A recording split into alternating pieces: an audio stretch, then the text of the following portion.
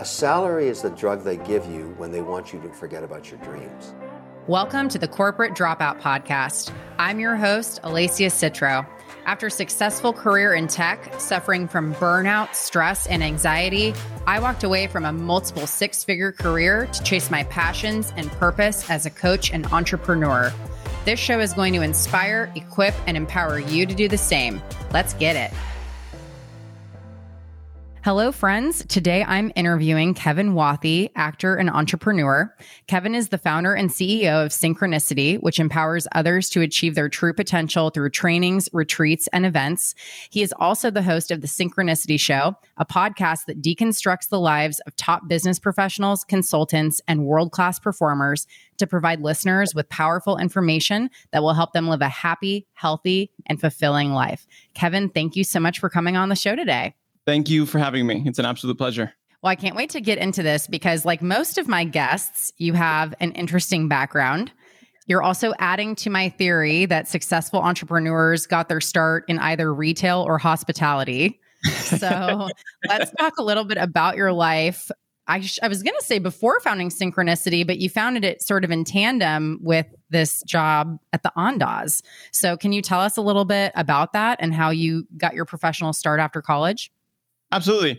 The way that I initially started Synchronicity was I had worked for Hyatt Hotels for years, and part of where I was transitioning to was I was a bartender, and I was running a food and beverage program and helping create basically scratch bars. So that's where you're creating every single ingredient, and it's like the whole kind of like hipster approach to bartending that everyone sees these days. So what happened was I was at the Hyatt Regency here in Scottsdale, and I had then transitioned and really applied for a job to help open the Ondas.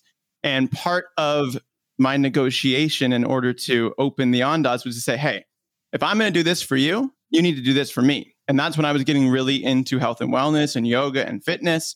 So I said, if I'm going to build this for you or open this for you, what you need to do for me is you need to let me run the yoga and fitness amenity for your guests as an amenity, but I'm also going to run it as my own studio. And that was the trade-off. And I said, if I can run this as my own studio, I will come help you open the property. That was like the trade-off between the two. Fast forward, I started making more money down the line because the studio was starting to take off. And side note, I had no overhead because of it. They were just letting me do it for them. But then once they saw that, then they were like, okay, Kevin, we need 50%. I was like, here's my 2 weeks. And that's when I took a step back. The reason being was because what I had envisioned and what I really wanted to do was continue down the path of health and wellness. But what was happening is I was making them far too much money on the bartending side as a resort, as a property. And they didn't see the same numbers as a resort, as a property on the health and wellness side. So they didn't let me transition. I had at the time, this is the kind of the entrepreneurial thought process, I had created a proposal of how we could branch this out, basically make it on demand and roll it out within Hyatt as a whole. What then happened was they said, health and wellness is never going to get there. We don't necessarily need to do that. That's not where we're going. And now they have a partnership with Headspace. And it's on demand in every single Hyatt TV in the world. So you were ahead of the time. So it was a blessing, and a curse, though. No, I shouldn't say it was a curse at all. It was a blessing because it showed me that I was able to be a forward thinker and say, okay, I'm onto something. I can create something. I have my own willpower or prowess or whatever you want to call it in order to create something myself. Why do I need to be working for someone else? Why do I need to quote the security or whatever you want to call it of following the traditional path that people are told, we're conditioned, that society tells you this is what you need to do? And then that's when I began to say, okay, I'm going to go all into this. And Synchronicity early days looked far different than it does now. So one thing I really love about this story, you used leverage to get something out of it by also adding value to them. I feel like a lot of people are afraid to do that and ask for something that's going to be a win-win because they don't want to ruffle feathers. Do you feel like you need to just kind of put that to bed and just ask for what you want and leverage what you have? In every single area of life. in everything that you do. The biggest thing is if you're afraid to piss someone off, you're never going to accomplish anything in your life because because number one, like say I work with a lot of clients on our consulting side in the online space. When they're first starting out, something that happens is they are afraid to put up ads that are polarizing or slightly controversial because of what's going to be said on those ads. But guess what? You're not going to see any results unless you're doing that, unless you're sharing something that looks like news, unless you're competing with everything else in the world now, essentially. Yeah. I would reframe it because competition is not really what you're doing when you have a client focus. That's a completely different realm, and that's where you can then really dominate. But what you need to do is have that conversation with yourself. So I would much rather have 1,000 people just absolutely hate me, but to say that I helped 1,000 people rather than saying everyone loves me. I am all unicorns and rainbows, but I've never helped anyone in my life. How is that serving? How is that beneficial? How is that actually propelling society, yourself, others around you forward? It's not. And that's just because of your own insecurities of fear of failure, fear of rejection, fear of whatever you want to call it. But then if we take that one step farther, you can reframe this. Rejection and refusal are two different things. I can refuse you and say, hey, I'm not going to accept this because it doesn't align with me. Most people will assume that that's rejection. And then they're going to take it personally. They're going to get butthurt. They're going to say, Kevin's an asshole. No, it just doesn't align. It's a rejection, or it's a refusal, not a rejection. I've never heard anyone make that distinction, but yeah, I like that. I think you nailed it. And being okay with whatever journey we're on, not worrying so much what other people think, because who cares, right? We got to be true to ourselves. At the end of the day, it doesn't matter what someone else thinks, because your reality is entirely perceived by you. What you like, I don't know how far down the business path or tangent you want to get with this, but even your product, program, or service that you're offering, the price that you set it for has nothing to do with what you set it at. It's the perception of the client that sets the value of that product, that program, that service. And then if we really break this down, there's then an equation. So if you take the perceived value of it, and then you take the actual price minus the hassle, now you have the actual perceived value. As long as that's a positive number, now they see the trade-off. If it's a negative, they're going to say it's too expensive. But you can say, okay, my program's $1,000. Yeah, it's too expensive. Okay, it's $500. Still too expensive. It's because you haven't tipped the scale yet. It has nothing to do with the price. And that's why when people say, oh, it's never the price, that is what they're saying. And they just haven't internalized or recognized why that is just yet. Great nugget. Love that. Especially as someone who is creating a masterclass, and me and my business partner are kicking around how we price this. We might have to circle back on that offline. 100%. That's my bread and butter right there. So before we move on to the meat of it, I just have to know, because I was in retail and hospitality for many, many years. I got to know, what's the best story of your time bartending that shaped your business life? If you can think of just one. Best story bartending that shaped my business life. I don't know if there's a specific, I can guarantee I can drum up a story that shaped it, but I will say that it's what shaped me as a bartender that actually is what shaped my business life. And that's my background in acting and theatrical performance and psychology. If anyone is wanting to get into really any business, doesn't matter what it is, I would say take an improv acting class, because nothing else matters if you can't effectively communicate with someone. And if you can't effectively communicate how you feel, you're never going to get what you want. So if we circle this back around to what you had said before, worried about what people think, if you can't even communicate to them what you want, you're never going to get it. So you're trying to ride a bike with square wheels in the sand kind of, and you can't go anywhere. Yeah. So I would say that shaped my ability or skill set when bartending, because I was able to communicate and adapt who I was to that specific person in the moment, and then spitball back and forth with them based on what they're giving me. Because as from a business standpoint, maybe this is the story, is that nobody buys, they always say this, nobody buys the features, they buy the benefit. But look at it from a bartending standpoint. if I'm telling you a story about this meal, so if you sit down and I'm going to tell you a story about the new chef special that we're running tonight, and I tell you that it's this New York prime, perfectly cooked medium rare steak. We have a balsamic drizzle on top of it. The first time I tasted it, it was almost as if it melted in my mouth. And it was like the best thing that I had ever had. Now, to complement that, we have these rosemary roasted potatoes and then some garlic broccoli. We could sub out for asparagus if you want, but all together it pairs so well. And then really, if you just want to take it to the next level, because this is what all of our best clients, our best guests coming in to join us, they pair it with this specific wine. And we can do the bottle for you and your wife because it's a special occasion tonight. And now I just turned your entire meal into a story. And now you're spending $300 to $500 with me and not $50. Yep. And you created an experience as well. Correct.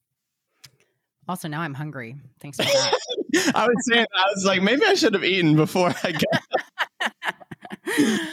All right. So I want to hear too, how did you get your start in yoga? And part of why I'm interested in this is that so many people listening have a passion or a love for something like yoga, and they just have no idea how to make a career or a business out of it. So how did you get into it? And then how did you pivot into actually making a living from this?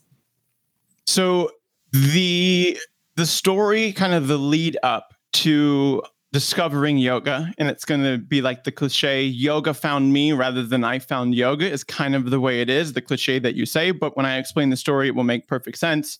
So I lost, and let's tie this all in because to business as well, we know business is 80% mindset, 20% systems. The 20% of systems also dictate your mindset, which means business is basically 100% mindset. Okay. I lost my mother to pancreatic cancer when I was 17. I was a junior in high school going into my senior year. She had just run a half triathlon, the Tempe Town Lake Triathlon in Arizona. 2 months later, she had back pain. She went to the doctor thinking she hurt herself because she's never run a triathlon before. Stage 4 pancreatic cancer metastasized to almost every major organ, and they gave her 3 months to live. Oh my God. Mid 40s, super healthy, just ran a half triathlon, and I'm 17. Just destroyed. Yeah. So what happened is this was December of 2009. And right after New Year's, she said that she had 3 months. And then January, she sat us down on the couch. And it was me, my dad, and my sister. And she goes, I'm going to spend one more Christmas with you guys. They just gave her 3 months. This is January now. So in my mind, I'm like, the hell are you talking about? That's not physically possible. We're taking everything at face value, essentially. That was one of the most difficult years of my entire life. And it honestly really not ruined, but it set other areas up for my life in a downward spiral that I had to then overcome. But I'm grateful for it because it's created me into who I am today. Yeah. She passed away December 26th, 2010. Oh my gosh. So just by sheer will. Mm-hmm. So with that being said, if anyone tells you that they can't do something, which I, in my vocabulary, consider that a cuss word, a C word is can't, and try is another one as well, because I hate that word too. It's not that's not the fucking case for anything. If you set your mind to accomplishing it, without a shadow of a doubt, you can do it. No ifs, ands, or buts, or whatever you want to say. And that is case in point. I was in high school at the time. I was 17 when it happened. So I was in the middle of my senior year of high school. And I was on the hockey team. I played hockey in high school. And from that moment, I just basically said no to everything. So I quit the team. I stopped going to school. I just the world hated me is how I perceived it in my mind. Yeah. And then one day I was at school and I was in my 4th period of math class, and I get a phone call, and I'm just I don't care. So I'm going to step out of class. I take the phone call. For anyone who listens and knows hockey, the captain of the Coyotes, the Phoenix Coyotes at the time, Shane Doan, called me, and he said, "Hey, Kevin, I've been brought up, I've been told about your story and what's happened. And I want to let you know that you can make whatever decision that you want in life, but I want to tell you one thing, and that's that your word and what you tell people and what you commit to is the only thing that you have. And if you quit on something, for the rest of your life, you are going to be a quitter. Finish out the season with your team and then choose whatever you want to do, but because that's a choice with yourself, not with someone else. The remainder of that season was the best I had ever played. Wow. From that season, I went and tried out for a junior hockey team, and I went and played 2 more years of junior hockey on the East Coast, which is essentially semi-professional. So I played 2 years in the East Coast, or in the Eastern Junior EJHL. And so I was based in Florida. Funny, Arizona kid goes to Florida to play hockey, surprisingly, but we played That is kind of funny. up and down the East Coast. And I mean, those bus rides from Florida to Maine are absolutely stellar. So I played for 2 years, and the first year I played fantastically. The second year I started to get in my own head because I had went straight from losing my mother, never really grieving, to going into a very like athlete driven, I don't know the right word for it, approach to life where it's like, fuck you, you're fine. Just power through. Yeah. And so and then my second season, I was like starting to drink. I was starting to drink again, and like got deeper into like things that weren't propelling me towards who I wanted to become. Yeah. And at the same time, I started acting.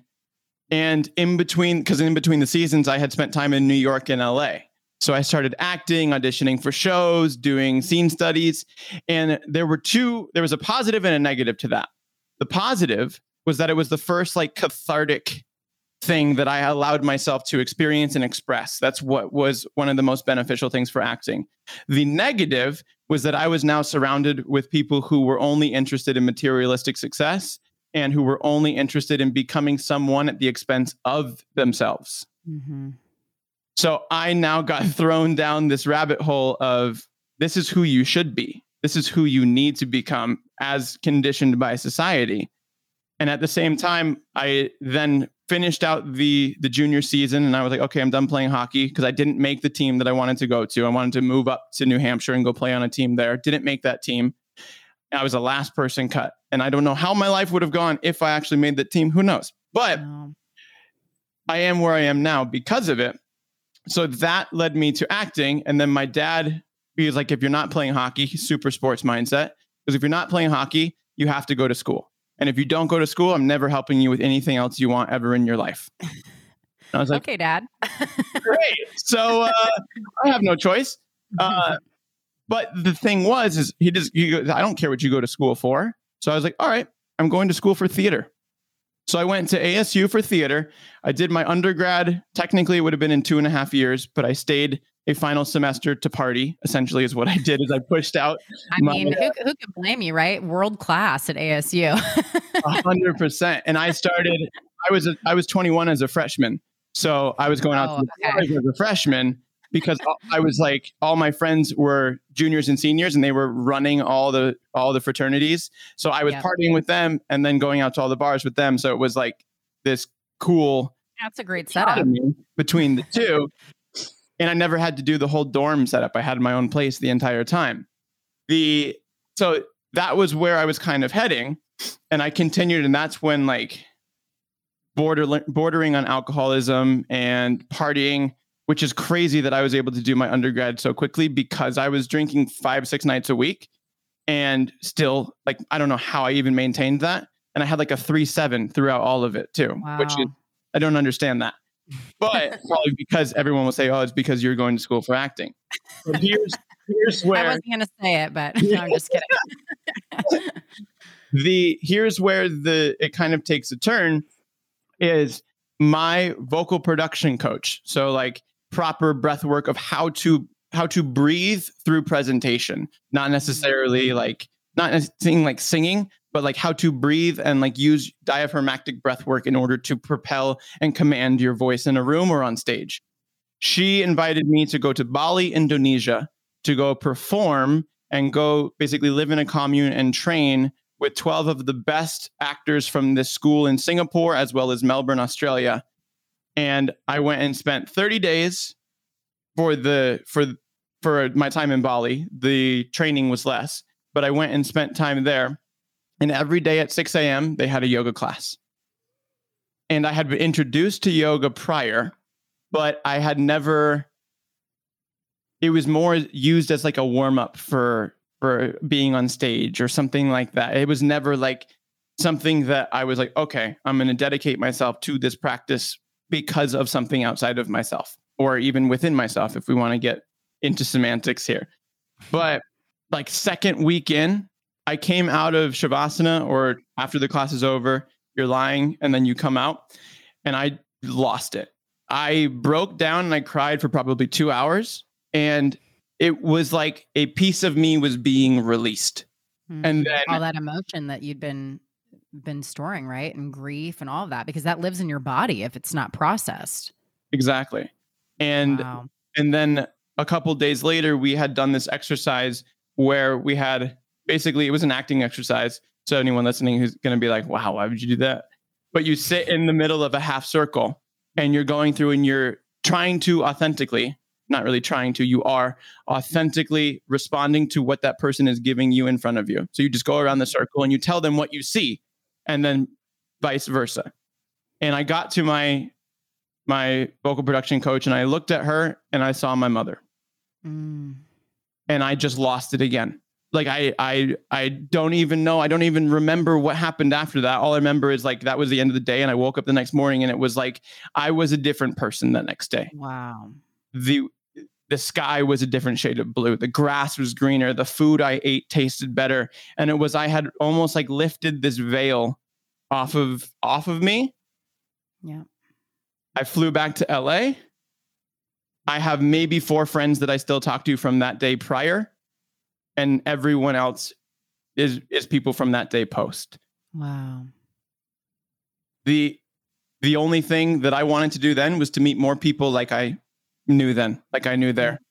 Yep. 2 weeks later, I was in my 200-hour teacher training. Oh my gosh.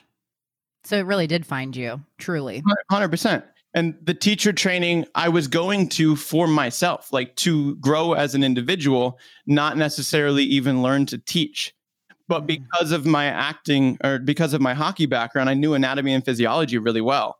So I was taking a 6-month program, and month 2, I was already teaching classes at that studio. Wow. Okay. So you go to the teacher training, and then what happens? Because you start Synchronicity around the same time that you're working at the Ondas, right? So it's about a year. It's about a year after my teacher training. So the teacher training was, I was still in school at the time. I still had my 3rd year of university, and I graduated university and YTT, yoga teacher training, at the same time. After I graduated was when I went to then look for a job, and that's when my friends were working at Hyatt, so I got hired by Hyatt. Got it. Yoga took a back burner for about 2 years. I went into the corporate world and did the whole corporate shebang. And then it started to peek its head back up, because corporate world led me back down to the path of drinking every night, going out, partying, doing drugs, doing all of the things to suppress what wasn't lighting me up, what wasn't enjoyable, what wasn't fulfilling me, because I was enjoying the interaction with people, but I have a very difficult time working within someone else's structure that doesn't have intention behind it. Yes. Oh if you can tell me why we do this, I will do it. But Kevin, I feel like we're really similar. Like, I've said that verbatim about 1 million times. Really? If you can't, what's the point? Like, it doesn't make sense to me. And then in a corporate structure, I'm like, hey, look, if we do this, you'll actually increase your margins because you won't be spending money on this. And now we can do this. They're like, let's run it up the chain. You'll hear back from them in 2 months. And I'm like, all right, in 2 months, we would have already been here. Right. Right. Oh my gosh. Yeah, we have a lot in common. I also just have to really quickly commend you for the honesty and vulnerability around sharing around, drinking and just like different outlets when you're so unhappy and unfulfilled. I feel like so many people have been there, including myself, but no one talks about it. I say this all the time to clients. By sharing your story, you give other people permission to do the same. Yeah. Amen. Amen. I love it. You're a great storyteller too, by the way. I might be the acting background. Who knows? Maybe. Okay, so let's jump into the company piece then. So you start this company, you grow it, you take a major pivot during COVID because up until that point, you're doing trainings, events, retreats, and then you pivot to more of like a consulting piece, helping studios and instructors make money online. So can you kind of walk us through how that all happened? Absolutely. So when I had first started Synchronicity was when I started the job at Ondas, and that was because I wanted a way to differentiate my income between health and wellness and the bar. And they'll give me shit for it to this day, but I had like made my own shirts at Ondas that said director of yoga. And normally in the corporate world, to work your way up to the director position, they were like, this is not okay. And I was like, fuck it. I'm going to do it because that's what I am at this place. And that's my own self-proclaimed label. And I think that might have pissed a few people off. But that's part of the thing. It's like, you obviously need to know what your actions do and how they affect people, but you can't let that change how you want to respond or how you want to act. Because if that's authentic to you and then you limit yourself, what's the point? You're now stymieing any type of success or any type of fulfillment that you're going to have from something based on someone else's opinion solely outside of you or external from you. So I had the two. And when I first started, when I left Ondas, what I had was, it was very much, I was teaching weekly classes at studios. I was running events in the Valley. I was working with clients one-on-one, but and that happened for 3 years or so. And that was basically what I was doing. And it was still very much a time equals money equation. And it was, I am teaching X amount of classes. This is my X income for the month, for the week, for whatever it ended up being. And then it got like, I had the first idea was, how can I connect deeper with my students while also getting paid significantly more? And that's when I decided to run a retreat. So my very first retreat was to Sedona, Arizona. I basically sold out the retreat. I decided on like a Friday that I was going to run a retreat, and I had it sold out by Monday with my students. But I hadn't run any numbers. I didn't even have a place we were going to. I didn't know who was cooking. I had none of the logistics. And we had, I think it was 4 weeks or 6 weeks until the actual date of the retreat. I didn't have a place until Monday when the retreat was supposed to start on Friday.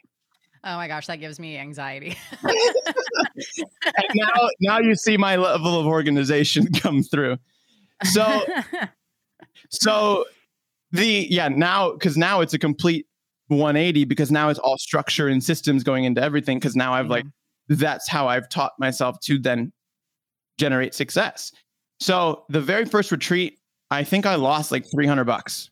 Like I had 12 people on the retreat. I lost money doing it, but and here's the caveat.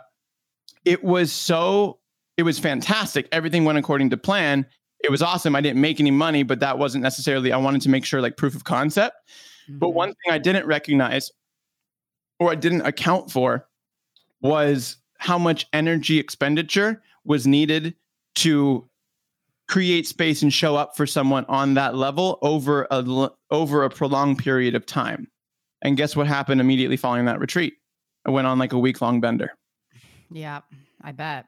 Because I just reverted back to old habits because I hadn't created the systems or the structure, or if we want to get real kind of into the nuts and bolts here, I didn't have the inputs figured out yet, and the outputs were controlling themselves. Yeah. I think, integrating back into normal life after you go on a retreat like that is so key. And a lot of people, I don't think, block that time out. Like they'll go on a retreat and then they get back on Sunday and they're back at work Monday. Like, no, you gotta have time to process and integrate back in. My plan was to stay an extra night after the retreat. And then I was going to have a couple of the close clients stay with me, like not stay up in Sedona with us. And we all ended up going out that night. And then that night turned into Monday, turned into Tuesday, turned into Wednesday. And the next thing you know, it's Friday. And I'm like coming off the worst hangover and withdrawals of my life. And I'm like, what the fuck am I doing? Because this is not like, I was on a high and now I almost felt like I wasn't allowed to feel that good. So I had to pull myself back down. Oh, yep. That's almost the mentality behind it. But then I had this epiphany. I was like, well, it works. People are going to pay for it. People are going to show up. How do I structure this to make money from it? So I ran that exact same retreat to Sedona, Arizona 3 months later, and I made $7,000. 3 months later, just by restructuring it, just by actually deconstructing the numbers that went into it. And then I go, oh, okay, I'm onto something. Let's run an international retreat and do a full week. I took a group of 20 to Costa Rica, and now we're like 30, 35K for a week in profit. Yep.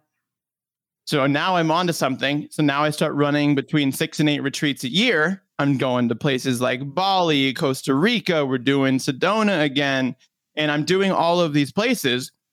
And then COVID hits. And up until that point, like I was completely content. I was making plenty of money. Everything was fine. I hadn't necessarily grown into, and you're always growing, but I hadn't grown into like the business mind that I wanted to be because I hadn't had all the obstacles that are needed to overcome to learn the lessons that you need, you know? Right. So then COVID hits and overnight, 80% of our revenue is wiped out. Yep. Oh my God. That must have been a bit of a scary time, right? You strike me as an abundant mindset guy, but it must have 100%. Been scary nonetheless. It was 100%. I don't know if scary is the right word. I used it as an excuse, and I'll admit that. I was like, okay, cool. Now I got time off. I've been working hard. I should reward myself. And I took my foot off the gas, and for about 6 months, fell back into drinking and partying all the time because there's nothing else to do. And Arizona was more on the lax side. So we were just like, all right, cool. This is what we're doing. And then I went back into old habits. And then what happened, I was like, all right, I need to figure something out. And I'm always kind of let's create something. I'm like, when I get into flow and then when I get into that state of creation, that is my flow. So I was like, what can I create? Well, I've been really successful with retreats. Why don't I create a program for instructors to learn how to run retreats and make 6 figures a year doing so? So I built out this entire program. And I should say the synchronistic moment of that was I actually had a company from Florida call me and say, hey, we want to send people to you to teach them how to run retreats. Can you create some sort of program? That was the impetus to create the program. Wow. So I created this program, I launched it, and I sold 1 program because of COVID, because no one is interested in running retreats. Right. I didn't do my own research. I didn't practice what I preach now and do my research and say, I'm going to sell you what you want, not what you think you want, or not the feature that I want to sell. Because it's not about me at the end of the day. It's not about you. It's about the client that is purchasing from you. Yep. And what problem are you solving for them? Exactly. But guess the one you want to solve, right? This is true. So guess what happened though? So I put up this course. It wasn't successful, but the interpretation of it was. So people perceived it, like going back to perception, people perceived that it was a massive success. Like, how are you making so much money selling this retreat program? And I'm just like, yeah, it's going great. And they're like, oh, well, hell, I want to make a program about this. I want to do a program about this. I want to do this. I want to do this. I want to do this. How do I sell it? Can you help me sell this?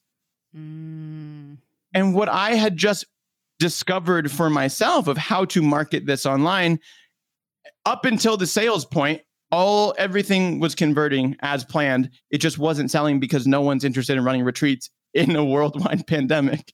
Right. So then I was like, all right, let's create what people want, which is how to sell their own courses, how to sell high ticket courses online, how to pivot and structure it so that really at first it was only wellness entrepreneurs. So how to structure and sell things and the reason I had done that is because those are the people I wanted to focus on, people who are interested in making a bigger impact rather than just income. So those are the people that I spoke to first and that I targeted first. Now it's grown into everyone who has an online business that is an impact focused entrepreneur. With that though, so then I started to build out what people actually wanted. And then that took off. And then I started to build a team. And then the team took off. And then that started building. And then now coming out on November 1st is Mindful Method, which is the online client acquisition course version 3.0. So COVID really was a blessing for you in a lot of ways. Every single way you can possibly think about it. Yeah, I feel like everyone hit some level. I shouldn't say everyone. Most people hit some level of rock bottom during COVID. I did, but I'm so grateful for it because we wouldn't even be having this conversation had it not been for that, right? Mm-hmm. And so I think it's like making lemonade out of lemons, right? That's a saying. I think that comes back to your mindset too. Like everything comes back to mindset because, okay, look at the people who haven't made anything or haven't taken strides during COVID. They're the ones who are then becoming victims of their circumstances rather than creating something from them. Because I know plenty of people who said, oh, wow, this is one of the best things ever. Now I have time to do what I've always wanted to do. And then another blessing out of it, to take a yoga note out of the book, is we're now we're forced even to sit with ourselves in silence and not go outside, which is probably the hardest thing to do. And what everyone does is they keep themselves so busy, they haven't had a chance to actually get in touch with themselves or with their thoughts.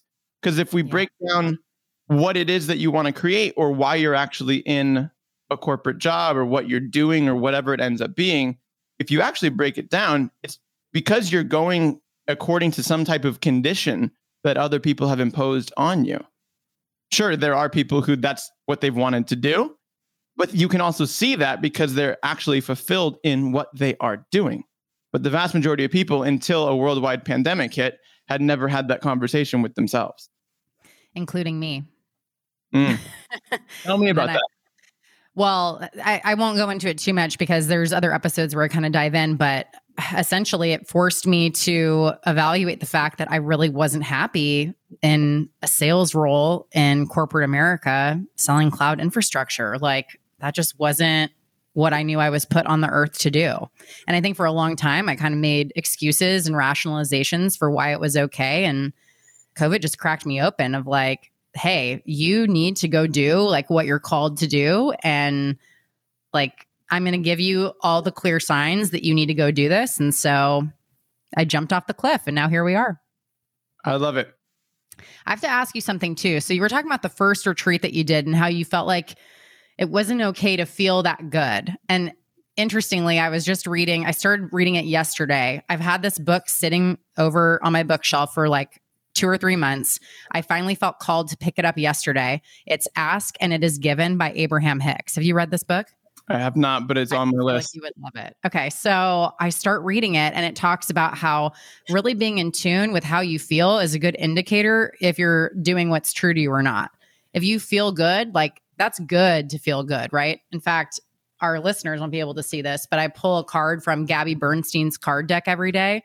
And today the one I pulled was, it's good to feel good. So did you have to do a little bit of like rewiring, so to speak, around your mindset with that? I mean, tell me kind of what that personal transformation was like.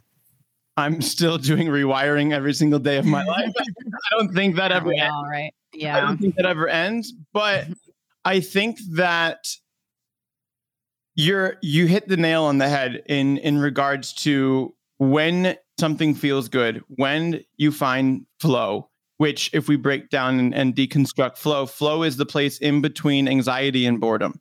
So that is that happy place where it's not too much and you get anxious and it's not too easy and you get bored. So what is that thing for you? When you find that, that's when people say, oh, it came through me. Oh, I just sat down and the words came onto the page and I wrote the book in 5 days and I did this and that and this and that. And when I started to write my first course and my first really like giving information to someone for the purpose of bettering their lives, it was as if that same thing.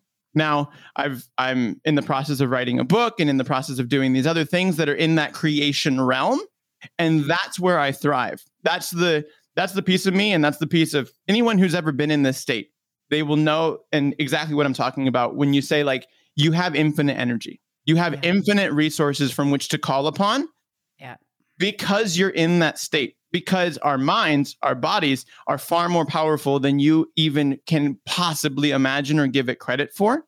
And when we deconstruct how this is, that's like when I'm in the flow state, my day-to-day is just anyone looking from the outside in would be like, that's absolutely absurd what you're doing. How are you going to do that? You're going to burn yourself out.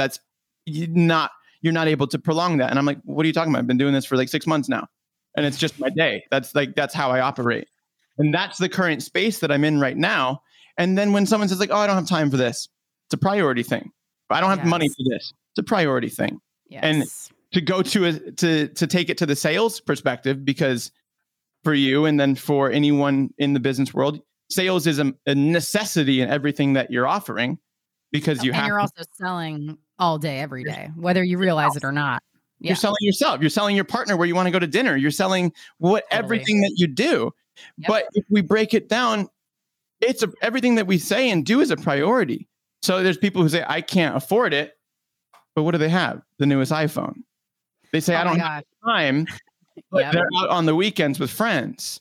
So it means it's not a priority. So then to reframe that, take your partner, your parents, your dog, whoever it ends up being, they're sick. They die at midnight tonight, and you have to find $10,000 today to pay for the surgery to save their life. Of course you can find 10 grand to do it. Yeah. It's just not a big enough priority. And most people are not willing to commit 1,000%, burn the bridges and go all into what it is they want to do because of fear. To steal the Jim Carrey quote here, the fear disguised as practicality. They're going to say, that's not okay. I'm going to say, I'm going to stay in my corporate job because it's practical. Here's a good story for you too. And I don't even know where I heard this, but it's an analogy. Say Michael Jordan got in a car accident.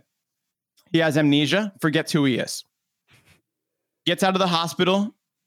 No one wants to tell him who he is. They just let him be. Let him just figure it out. So he gets a job at Applebee's, waiting tables. He works at Applebee's for, I don't know, however long, couple of years. Someone comes in and they go, what the hell are you doing waiting tables, man? Why aren't you playing basketball? He's like, nah, I played basketball when I was a kid. That was just something I did when I was younger. There's no reason to do it now. I wasn't that good. I wasn't good enough to go play. Because if you remember, he was cut from his high school basketball team. Yep. He says, oh yeah, I'm not that good. It's not that big of a deal.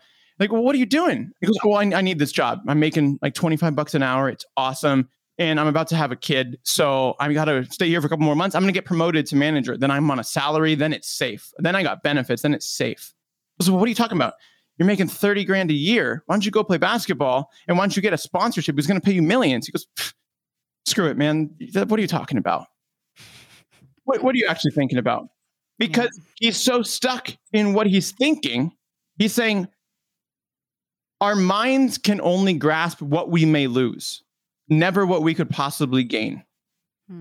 So because we can't see the future, we can only see what we presently have now. You saying that this job is safe, you saying that this is practical, is you saying that I'm not open to the possibility of something else greater entering my life. Therefore, I'm not going to create any space or any room for it. That is such a good point. And I had never heard it put quite that way. And I really love that. There's one other thing you said too about you held up an iPhone, right?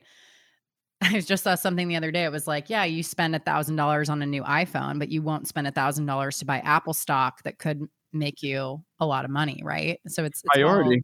All comes down to priorities.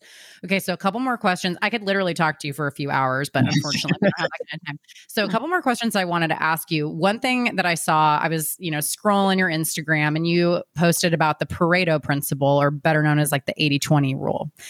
You talked about 80% of the work being responsible for 20% of the outcome, and 20% of the work being responsible for 80% of the outcome. So I'm curious, as a CEO, what's the top 20% of the work look like for you on a day-to-day? Currently, it's creation mode. And I've structured my day. So I got a couple tangents here for you on this one. This is good. So the 80-20 principle, as you explained perfectly, can also be, and it does apply to itself, meaning that 4% of the inputs dictate 64% of the outputs. Meaning 4% of what you do generates 64% of what you're doing. Everything else doesn't matter. That means if you focus on 4%, you are farther along than almost everyone else out there who's trying to play in the same waters. I've never heard it put like that. That's like the third time I've said that. You have so many good nuggets. I need to listen to this back a couple times. Because they compound upon themselves. So presently, and to put this into perspective now, so if you know that, and then you need to deconstruct not only where your time is going, so I call it a transcendent time audit. It's one of the things I give my clients. You go through an entire week and you quantify and qualify every 20 minutes that you are awake for an entire week. Now you can come back and I can tell you what your productivity score for every single fucking minute of your day is. And then you find out what your 4% is from that. Now what you do is you take that 4%, and you put it into basically minimum working wage calculator. As a business owner, you need to know what your own working wage is, even though you're not working time for money anymore. But what you need to know is what your time is worth to you. And it's always going to be growing and expanding. So then you put it in there, you take whatever that minimum wage is, and then you multiply it by 50%. You go 50% up, because that's where you want to be. You want to be progressing. You want to be growing. And now what do? You delegate, delete, or systemize everything that is below your present minimum wage. So if you're making $100 an hour, you shouldn't be cooking unless you find it fulfilling. You should have a maid to clean your house. You should have all of these support systems and all of these things delegated or really removed or systemized completely, so that you're spending your time on things that are actually generating results and moving the needle as it's spoken about.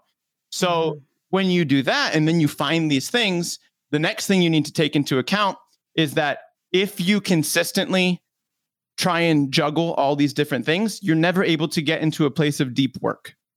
The way that our minds work is called an ultradian rhythm. It's similar to your circadian rhythm, but your circadian is like wake sleep cycle.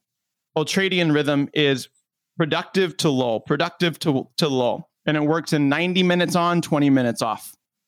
So you'll get this spike at 90 minutes. You'll say, oh, I'm craving bad food. I'm craving a cigarette. I'm craving whatever it ends up being. And then these old inputs come back. But what happens if you take a 20-minute break then at the 90-minute mark? Your body begins to detoxify. Your brain kind of tags and stores all of the new information that you brought in. You are able to almost reset back. And now you're able to go back. You'll never get back to 100%, but you'll be at like 95. And then you do it again, it's 90. If you don't take the break and you push through, sure, you can keep working like a maniac, but what happens? You go up, and then you hit a plateau, and then you start to drop. And now the quality of work isn't as good. You start to get irritated. You start to call people on their shit when you maybe shouldn't say that. And all these other things happen.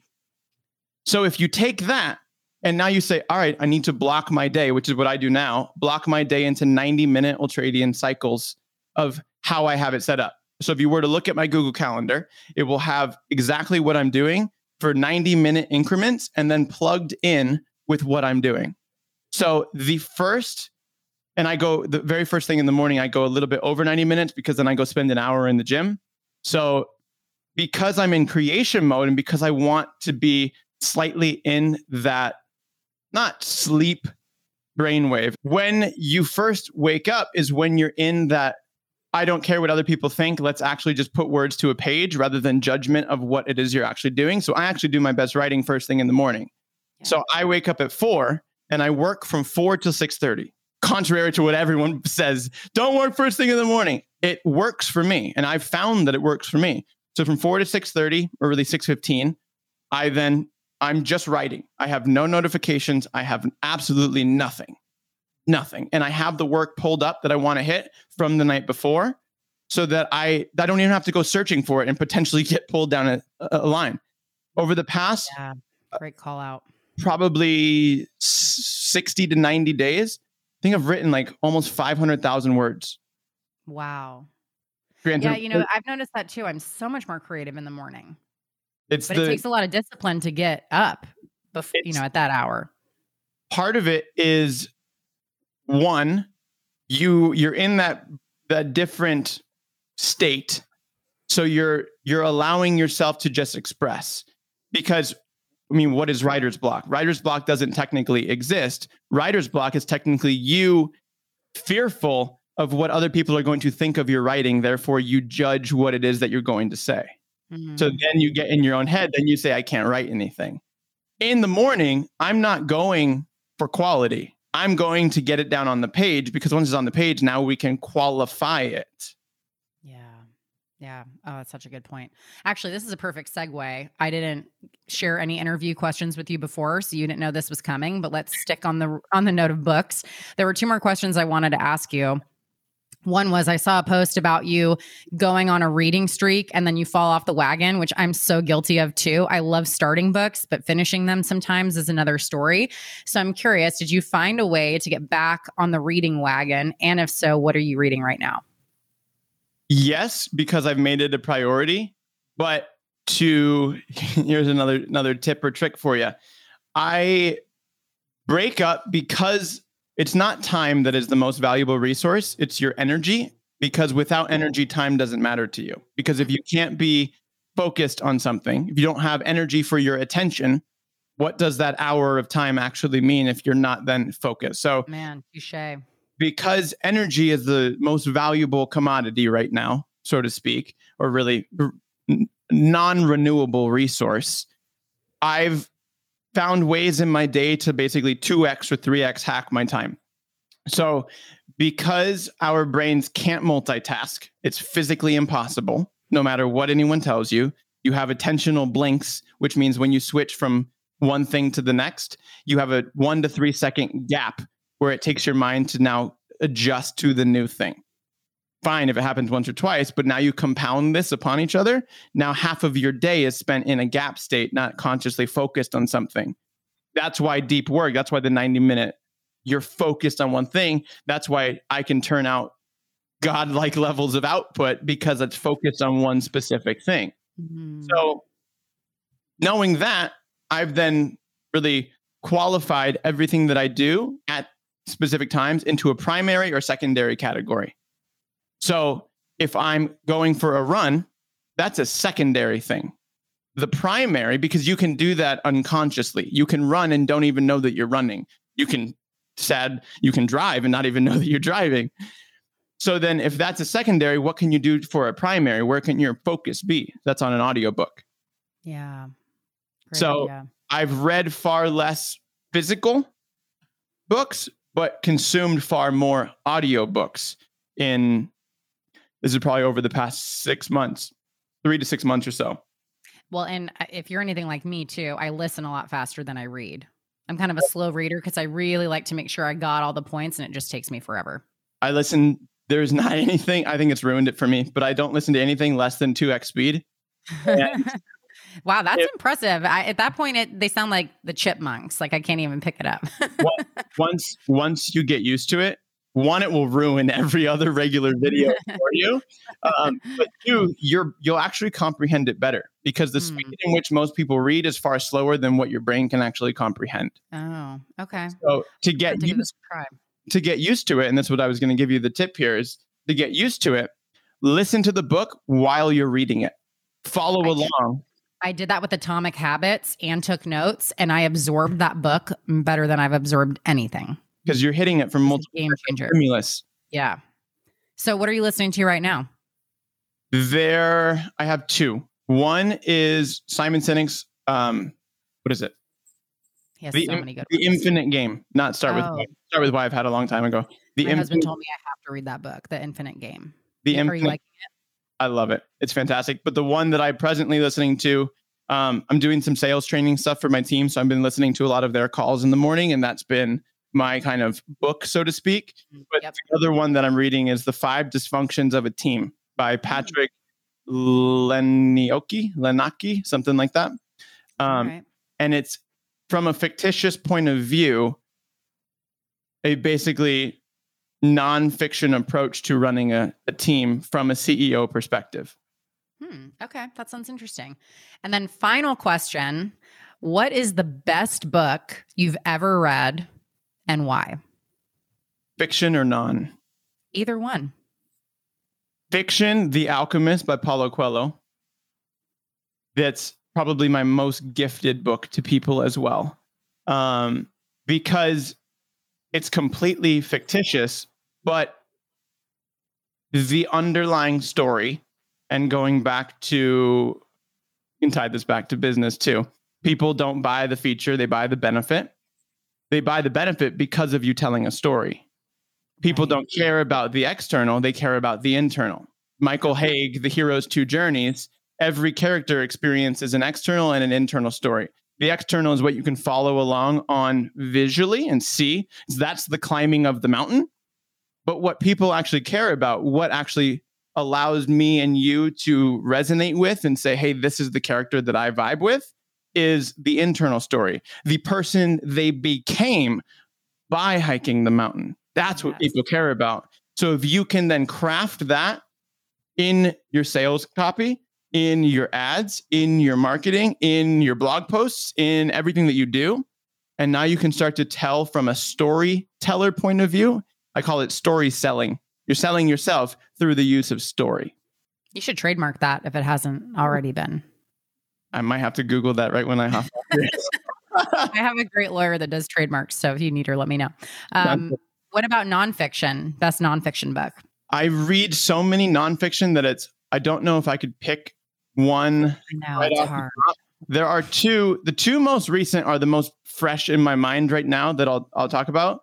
One was Atomic Habits by James Clear. I read that again. So good. So good. Like the most impactful book I think I've read at least all year. That, and what was the other one? The other one is, sorry, excuse me. Talking a lot over here today for some reason. Who knows? Maybe because I'm interviewing you. I don't know. The other one is $100 Million Offers by Alex Hormozy. Oh, okay. So I interviewed my friend Jacqueline it's been a few weeks, but her episode dropped last week and she told me that I have to read that book. So that's my sign. I'm going to add it to the cart. I'll link all these books in the show notes too, by the way, for those of you listening. Absolutely fantastic. And he's a good storyteller as well. So I would say listen to that one. I love it. Well, this has been so great. You're so interesting. Such a good storyteller or story seller, perhaps is the better word. Before we sign off, where can listeners find and connect with you? Absolutely. So everything for the business side of things is at synchronicity.biz.